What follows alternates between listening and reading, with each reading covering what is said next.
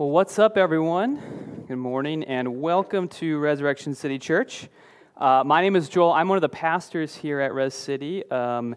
Just want to offer you a special welcome here if you're joining us from out of town. I know we got some people that are visiting from out of town, maybe seeing family or friends or something.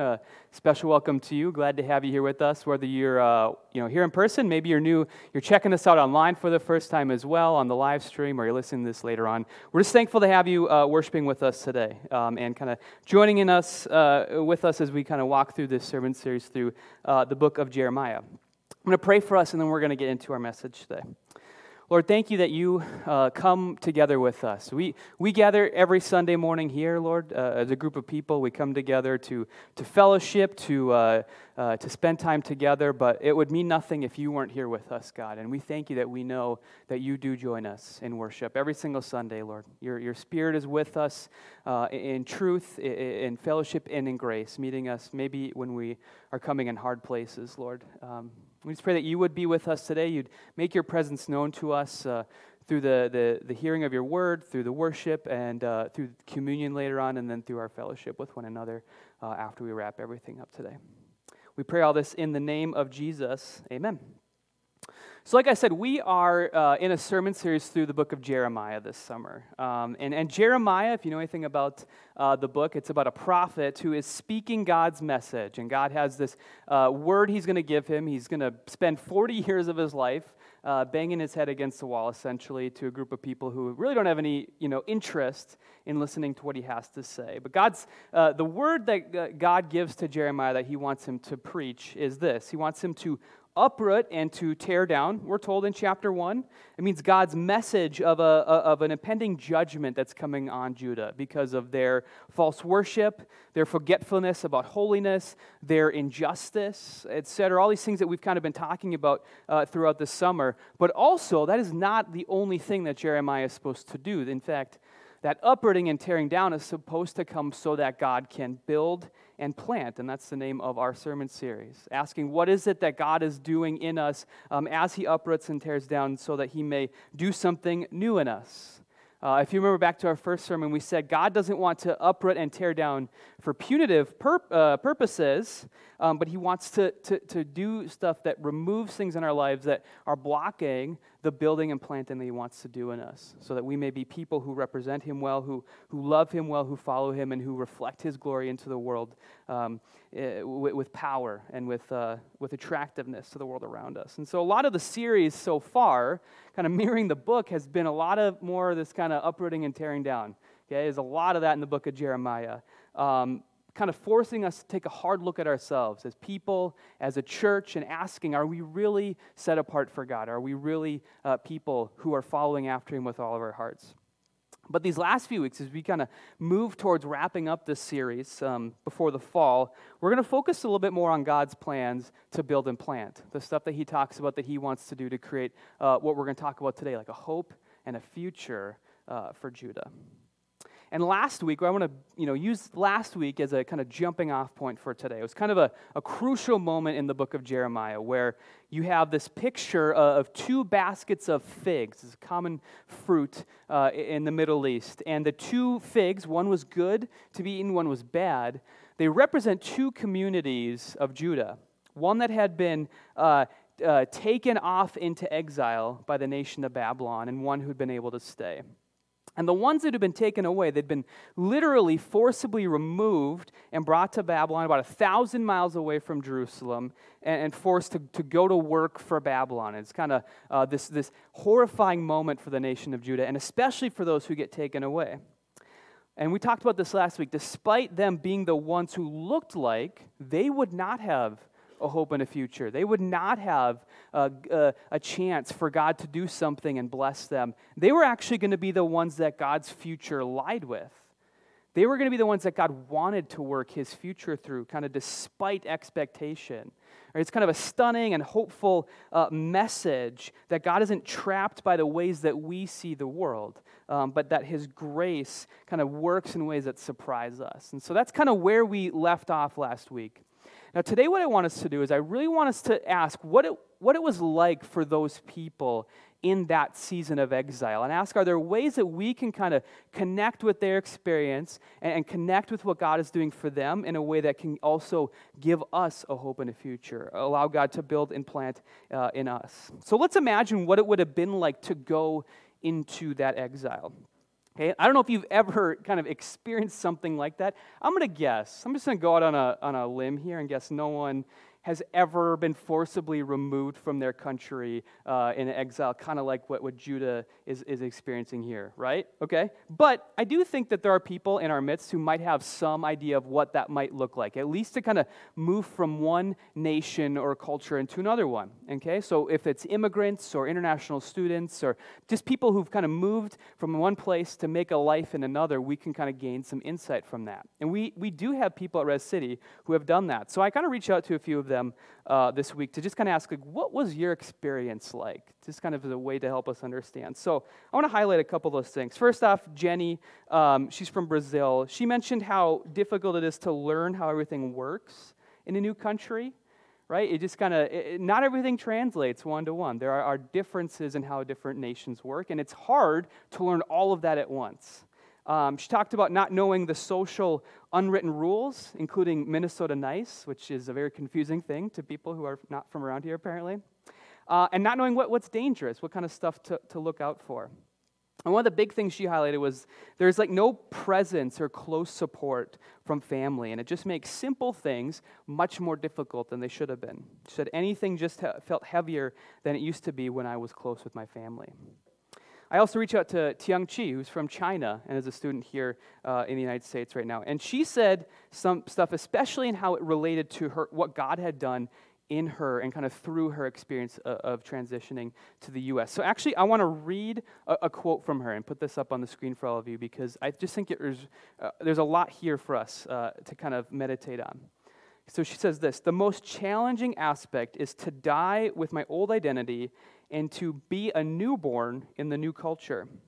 This means being pushed to face my fears and flaws, to reconcile with my sin, to learn new ways of understanding, and build up a new identity that endures.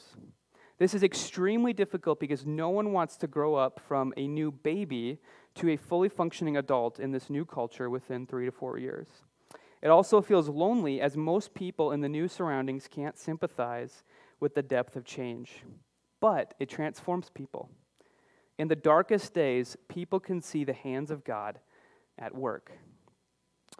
So one of the things I was really struck by when she said that was how she spoke of, like, she used language of like death and renewal into this new place, of loneliness, and of how that kind of caused her to have to face herself and how she met God in that transition, in that reality. And I think what she said there was a great picture of something that we see throughout Scripture and of Judah's reality that we can really connect ourselves to as we kind of, line up maybe experiences we've had or feelings we have, maybe in the past or maybe right now even, that can kind of help us to understand this and see what God is doing in the midst of this.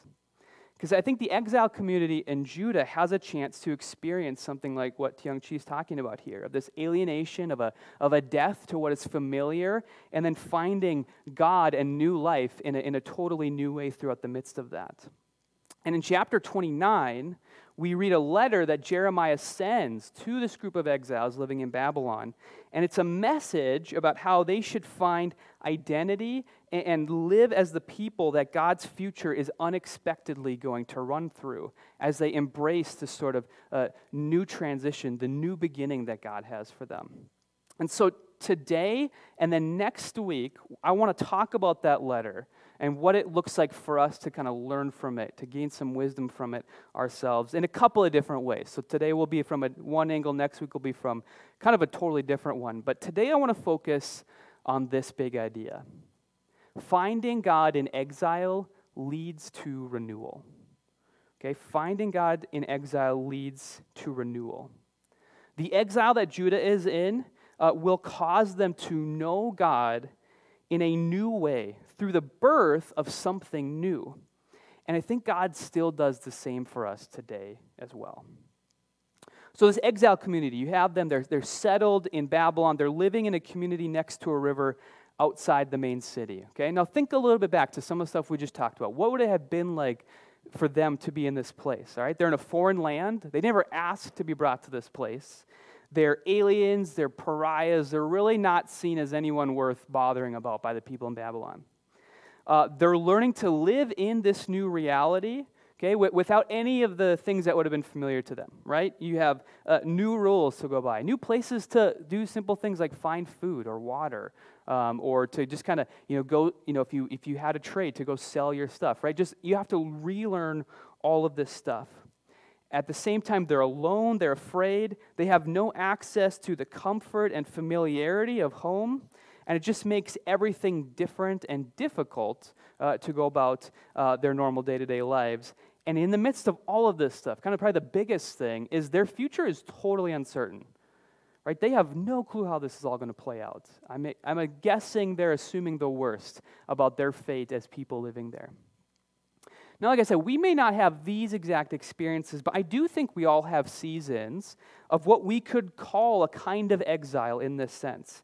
It's like a strange tension between being displaced from one thing, alienated, thrown from what might be familiar to us in one, what is now an old reality, with all the pain and grief that comes from that loss, but where God does a healing and transformative and renewing work in our hearts as he meets us in that place. Okay? Now, sometimes it can be due to, some sin. This is why Judah had this happen to them in the first place. I think oftentimes it's just a feature of a broken world that we live in that kind of causes this to happen to us, and sometimes it's a mix of both. Okay, so, we might be living in some big life transition. It could be learning about a health diagnosis that just totally changes your life. It throws everything upside down. It could be the loss of a loved one or a romantic relationship. It could be changing cities or careers or countries. It could be the end of something that has been a presence in your life that you've relied on, that now it's gone unexpectedly. And you have to figure out, what does it look like for me to live without this thing? I know for me, this language of exile really resonated with me at a time in my life in college, where I kind of went through something I just found a lot of connection to this language of exile, this experience of the people of Judah. And I'm not going to get into all the details of it here, but the big thing is that I lost a lot of stuff that I relied on, stuff that I had kind of seen as part of my future.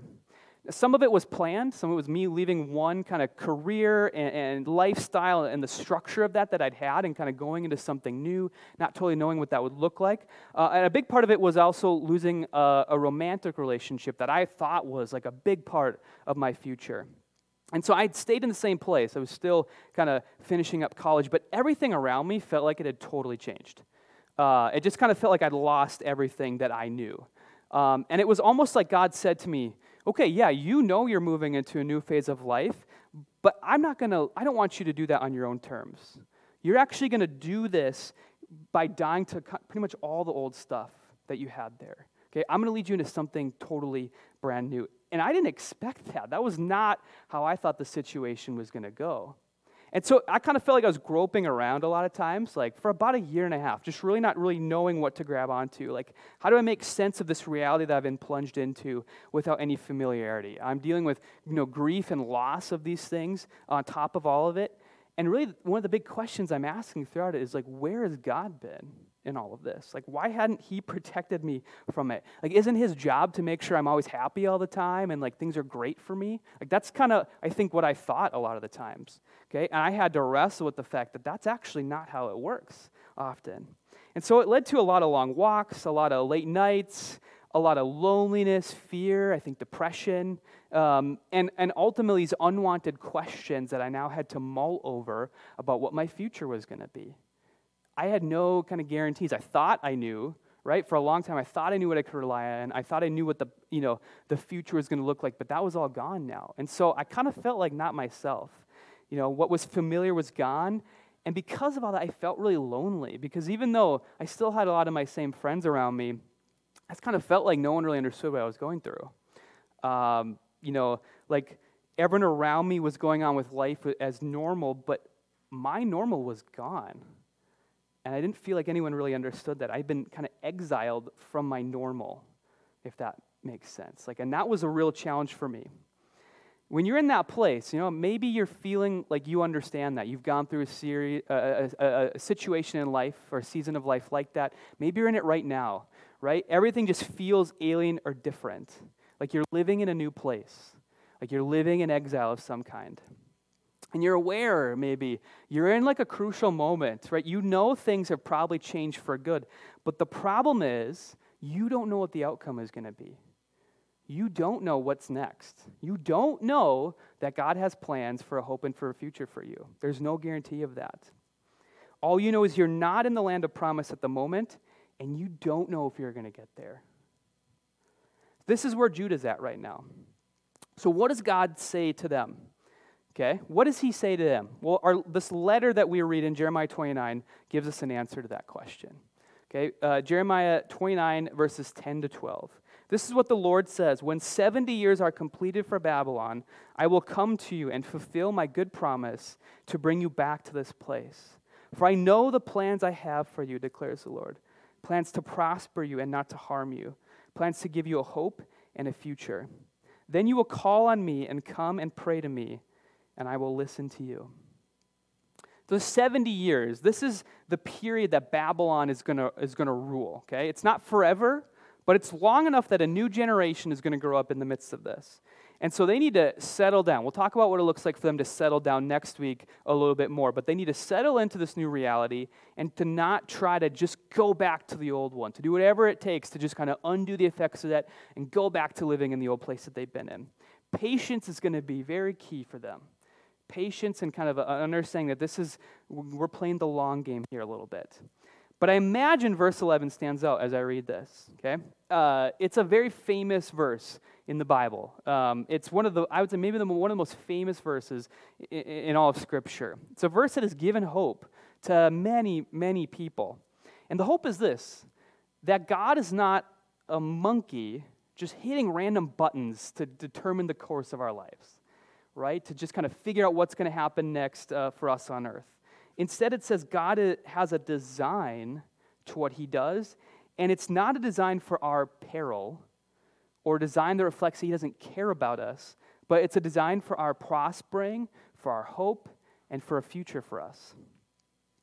Now, this verse does sometimes get taken out of context, but I do think when we understand the context here of people searching for a hope and a future, longing to know that through the mist and shadow of exile that God is doing something, that he's leading them toward life, is exactly what this verse is all about. That's the context that God is speaking into. God has a good plan to prosper them, to give them a hope and a future. Now, the thing is this hope and a future is on God's terms. It's not necessarily on Judah's terms. Okay, we've talked about it. Judah has a lot of problems. For them to dictate the terms of God's hope and a future would be a pretty bad idea, okay? And so what he's going to do for them is going to be on his terms, right? And I think that's important for us to know. When we enter seasons like this, oftentimes God's hope and a future, we'll talk about this in a little bit, but it's not always what we expect or what we would plan for ourselves, okay? But it is good. It is for a hope. It is for a future. And this is what God says he's going to do. You will seek me and find me when you seek me with all your heart. I will be found by you, declares the Lord, and I will bring you back from captivity. I will gather you from all the nations and places where I have banished you, declares the Lord, and I will bring you back to the place from which I carried you into exile. So his good plan is this. It is to gather them back together, right? It is to bring them back into the land eventually, right? It is to do all those things, okay?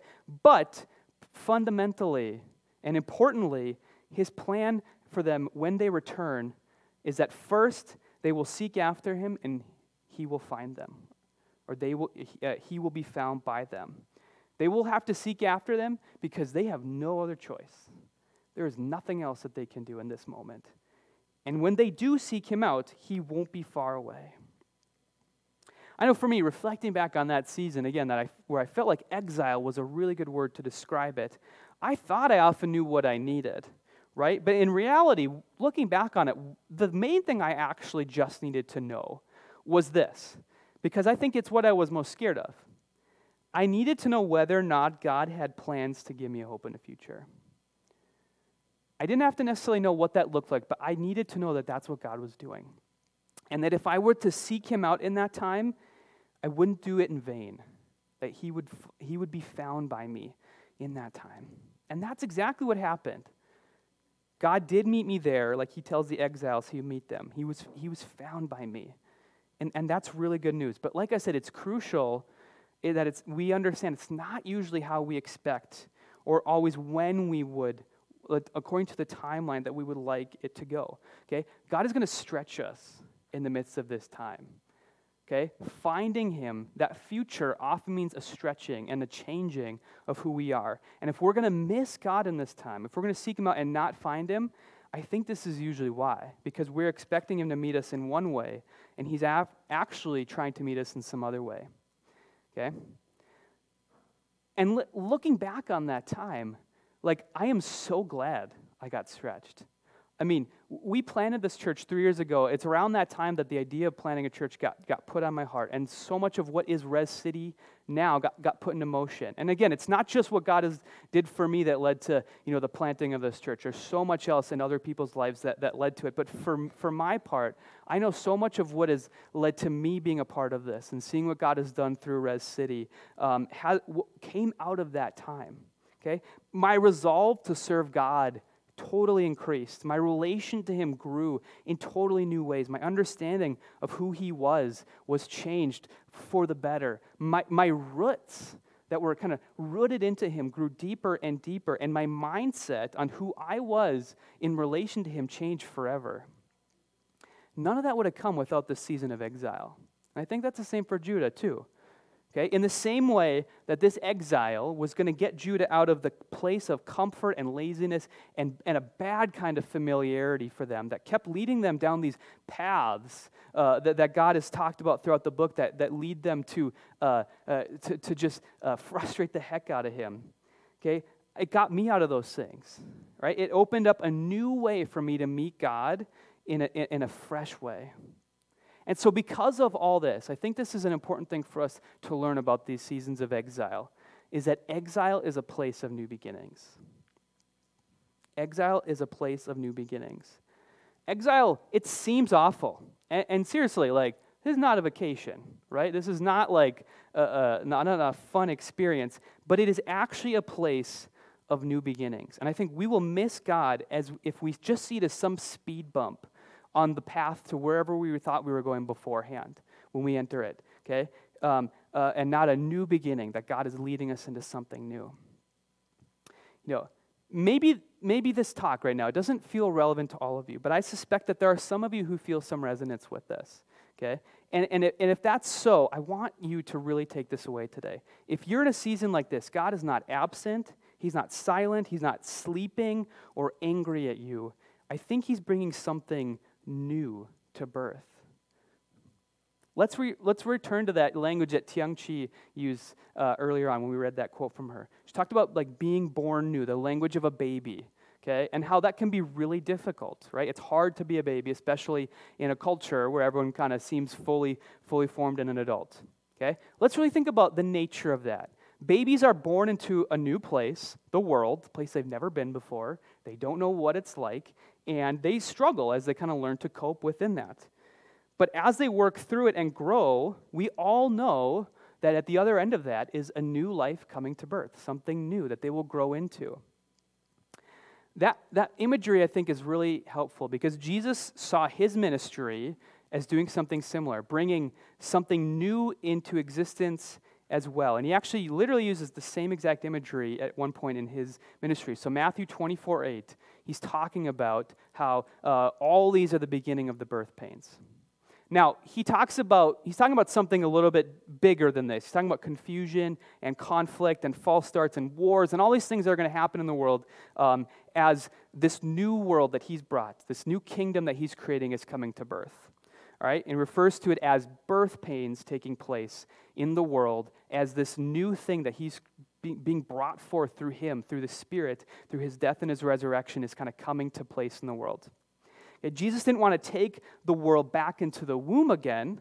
He was dead set on bringing his kingdom to birth even though he knew as a result of that there would be birth pains as something new came to life. And so he's speaking at a large level, but I think this is still helpful, this imagery, this pattern of what it looks like for new things to be brought to birth, because when it happens in our lives, I think the pattern is the same. As God works in us to bring forth his kingdom, his new creation through us in new ways, we're going to find similar experiences. Okay? He doesn't want to lead us back to where we were before. He doesn't want to take us back into the womb just because that's maybe more comfortable. It's more what we're used to. But he wants to take us to somewhere new, somewhere where God is leading us that has a hope and a future and to grow to the wonders of new life that are part of following Jesus. Okay? But this comes with the fact that the baby can never get there if they're not willing to leave the womb, not willing to leave what is comfortable. So if you're in this place, I know, like you're going to react like a baby at times, right? With babies, there's lots of crying and pooping, right? It's tough. If any of you who are parents, you get this. It's a challenge to bring that baby into the new life that is there for it. But you know what that looks like when it works there, when it works out the way it's supposed to, okay? The same is true for us. And like a baby, growth may be slow and at times excruciating and not linear, but we know that eventually it will lead to this new life. For Judah, it did last many years. Like he said, this is going to be at least 70 years that this is going to happen. For me, it took over a year where I really felt like I was in that season. And this just tells us how crucial understanding of patience is, right? These birth pains, just because they don't go away in a few days or a few months, doesn't mean we should stop praying and seeking God out. I know sometimes at Res City we like to talk about how we live in a world that wants to microwave everything. Okay, if it takes us longer than 2 minutes to get our food ready, we don't want to eat it. But God's a fan of slow cookers. God likes it to bring things to birth in a way that takes its time. Because think about the quality, think about the difference between something you throw in the microwave and something that you leave in a pot all day long. Think about how much better the thing that you let simmer for a long time is when it comes out of there. The same is true for us, and that's why God works in that way. But it means we have to adopt patience. The call for us is for patience, to pursue God for the long haul, and as we do, to see that habit instilled in us for the rest of our lives. As we walk into this new thing that God is doing, we now have a habit of patience, of being willing to seek God out even when it's tough, endurance in seeking God out. So as we wrap up here today, I just want to reiterate, if any of you are feeling any of this, if any of this resonates with you, I think God is asking us to trust that he has a hope and a future for us in those moments. That through Jesus, and like what Jesus says, he is bringing new life to us as well. Because God is committed to bringing his kingdom to earth. Our lives freshly finding God, walking into this newness, are signs of what Jesus said was coming true in the world through his ministry and comes true through our lives as well as we follow after him. And so us experiencing birth pains is not a bad thing. It's actually a sign that God is working through us, just like he said he was doing through Jesus. And just like a baby learns to trust and to seek out their parents, so we learn, or maybe relearn, to trust God, to follow him, to love him, and to continue to seek him out in that new life as well. So trust that the new place you're in is for a hope and a future, not for your destruction, but because God loves you. And God is bringing a hope and a future in your life and in the whole world. Let's pray. Lord, we thank you that you are bringing new life to earth.